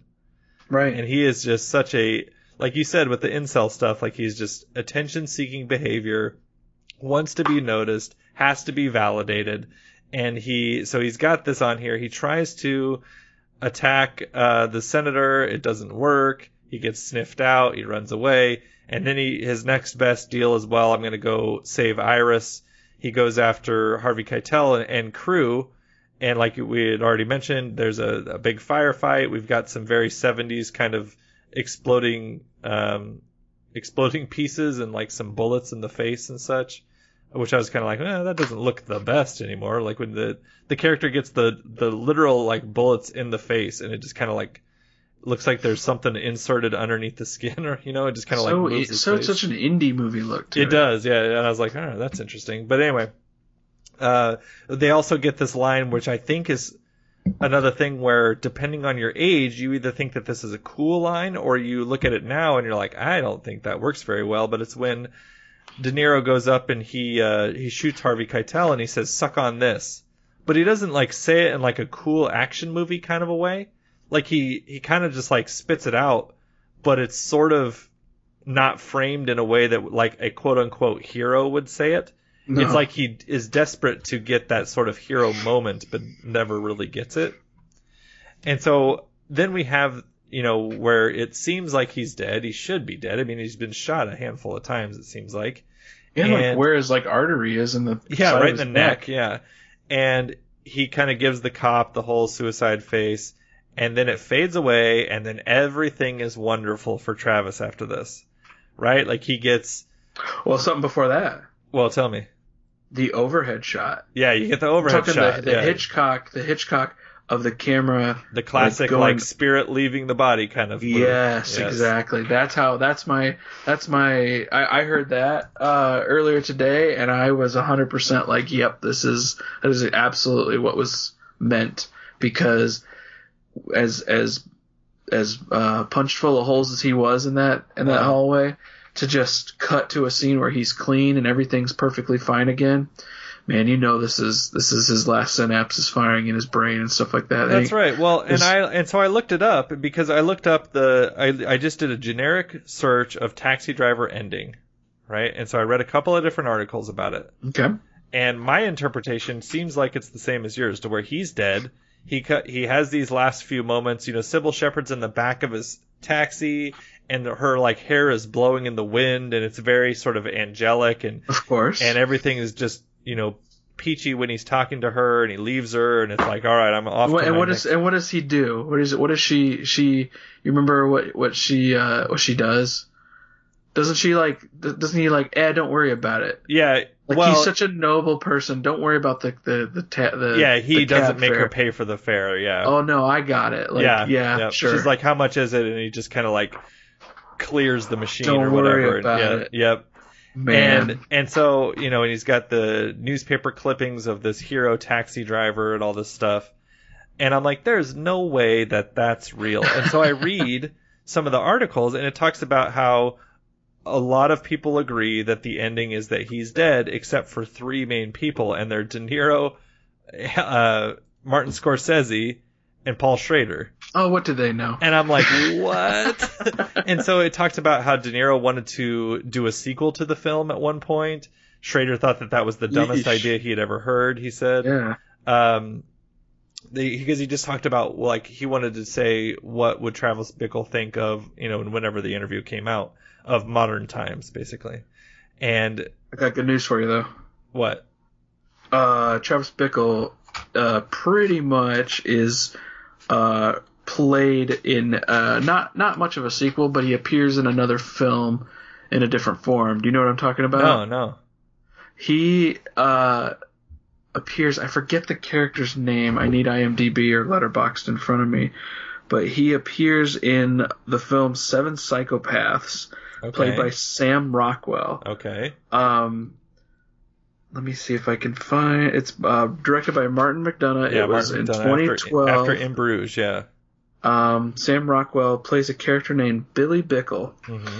Oh, Billy Bickle, okay. And he totally, if you watch that film and you see Travis Bickle, he is doing a semi like De Niro impression of Travis Bickle from back when.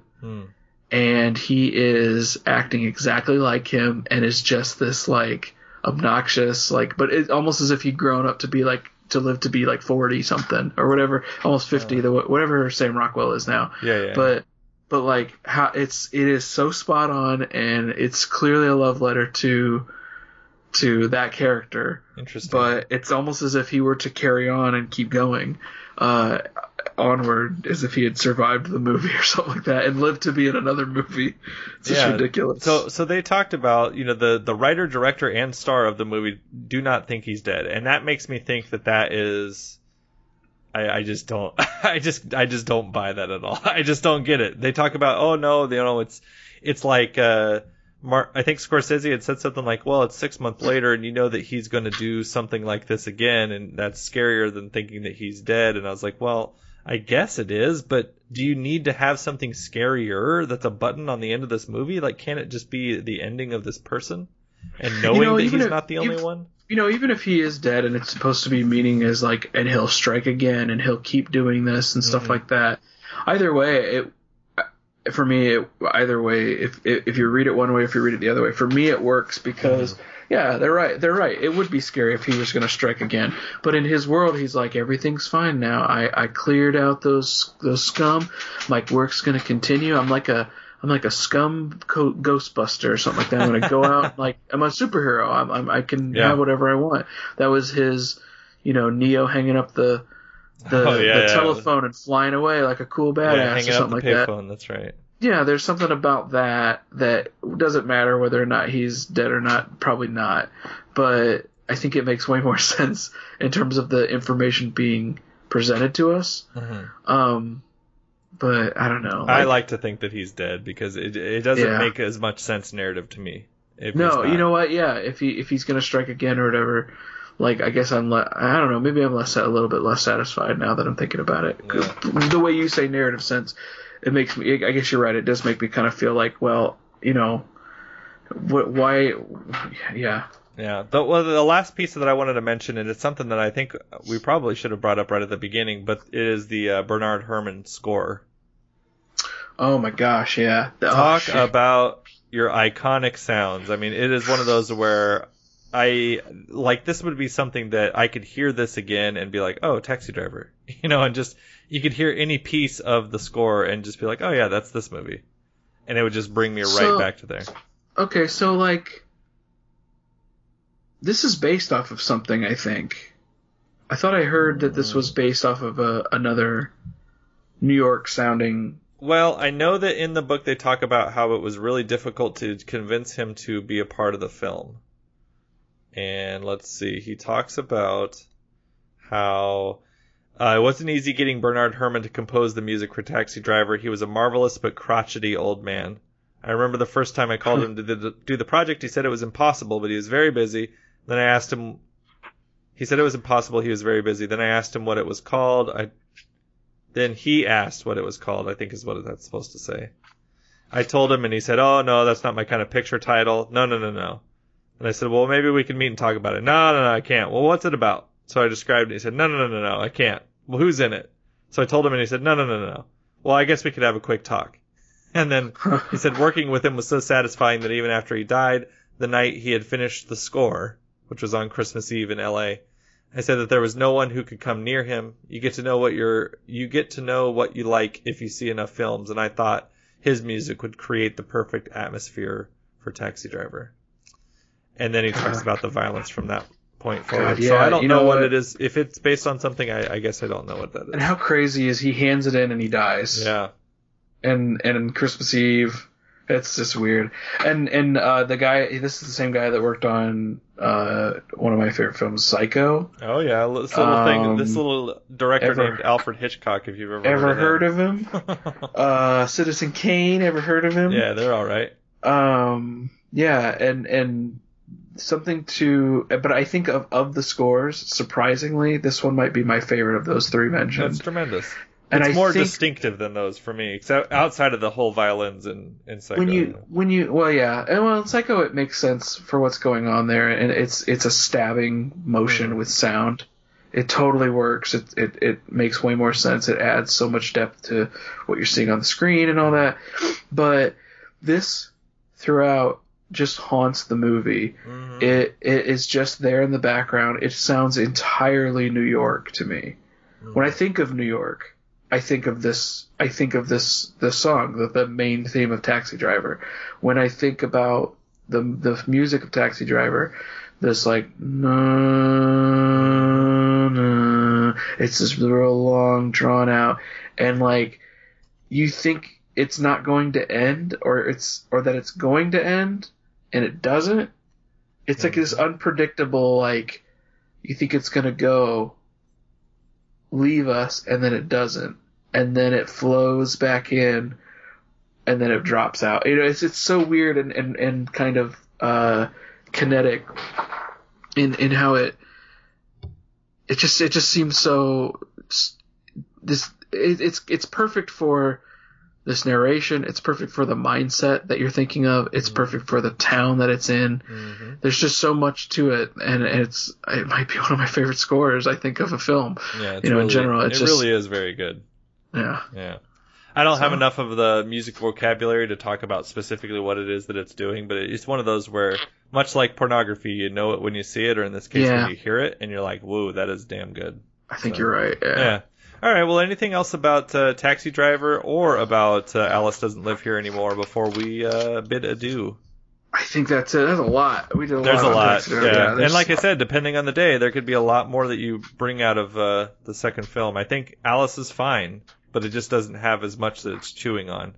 And I think a lot of that, I mean, most of that is because of not only the performances, because it's not like Ellen Burstyn, who, did win an Oscar for this, for her performance. It's not like that.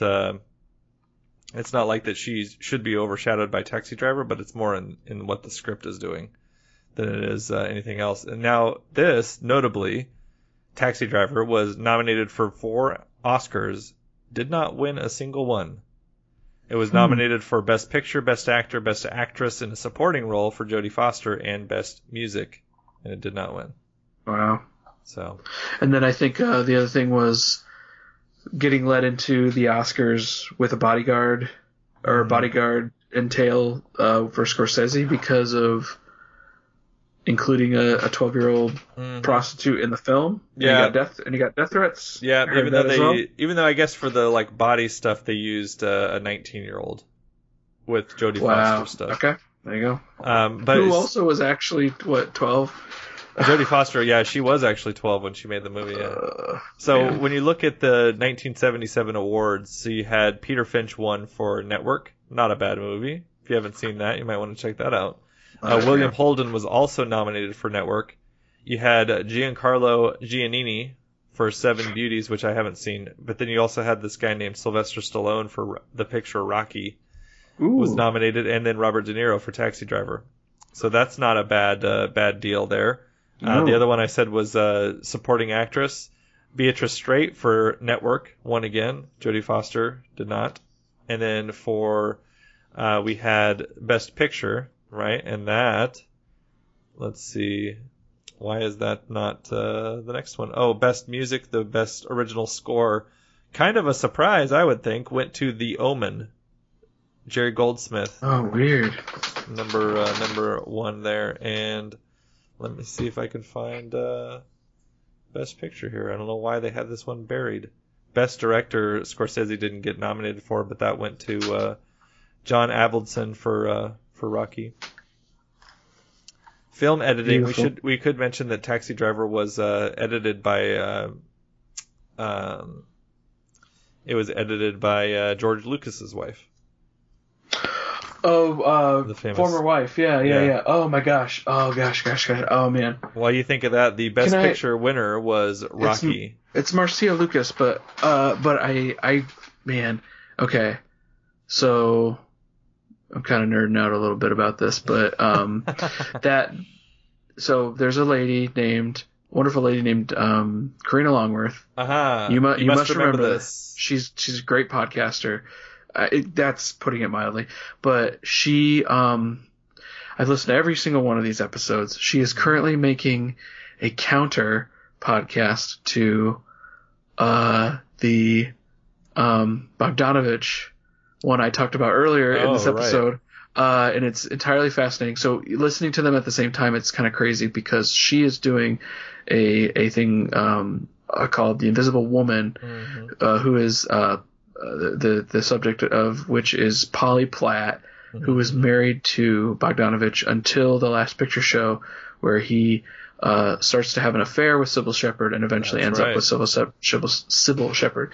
And she goes on to do much bigger and better things, starts The Simpsons with James L. Brooks and all sorts of stuff, and just has tons and tons of success with all her different projects and stuff like that. And Peter ends up doing, middle to meddling work, stuff throughout that doesn't quite work or doesn't quite take off in the same way.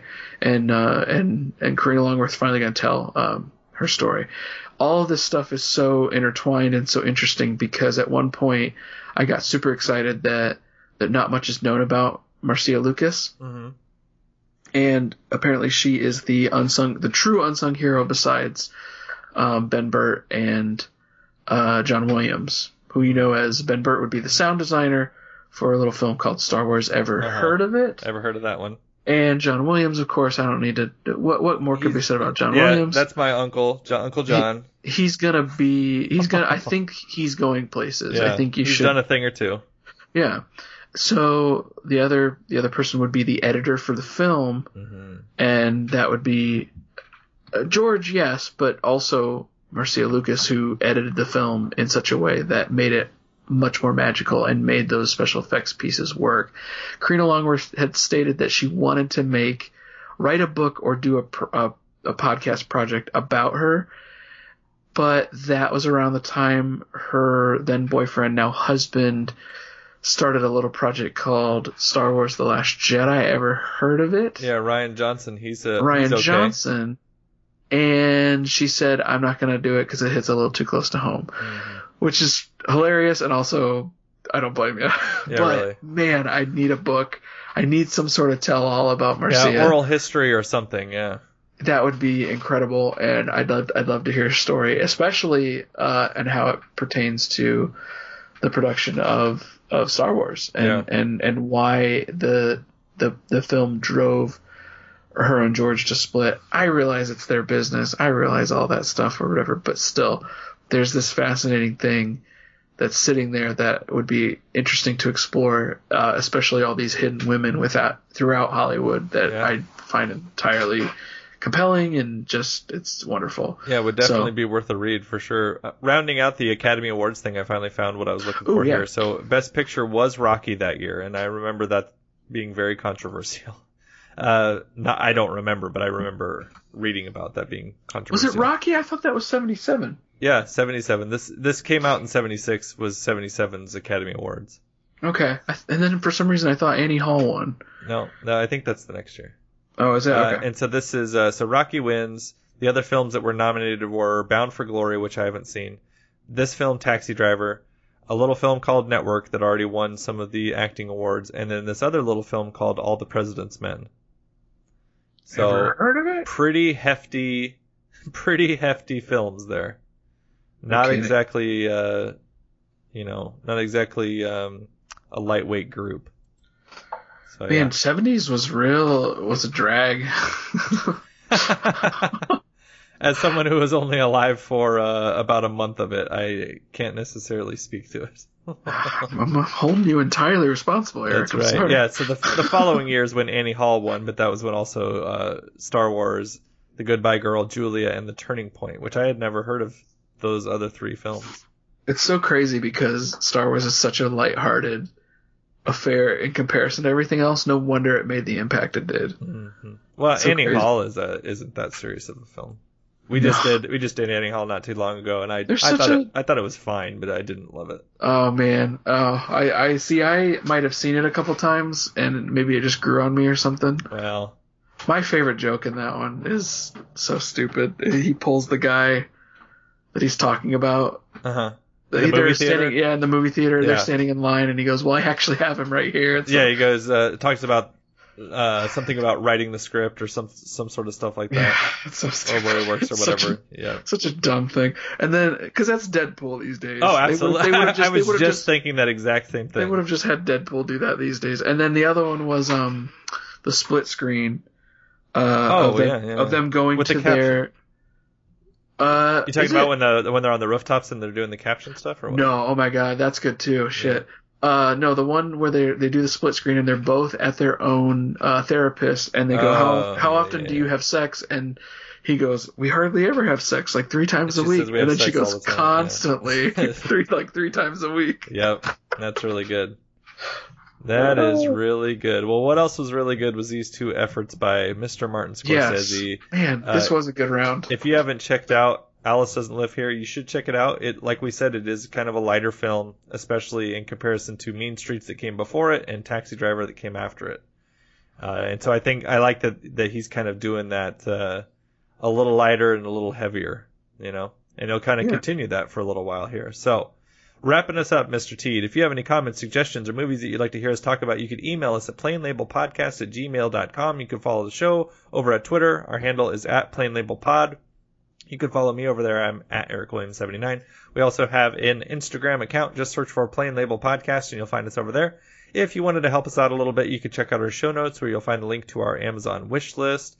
I do want to thank Mr. Teed for coming on once again. If people wanted to hear more from you or get in touch with you, where could they do that? Yeah, thanks for having me. You can find me more at Ben Teed on Twitter. That's Tiede. All right. Perfect. And so thank you for listening, and join us next week when Mr. Teed and I continue on with Martin Scorsese with a couple of films called New York, New York, and this other film called Raging Bull.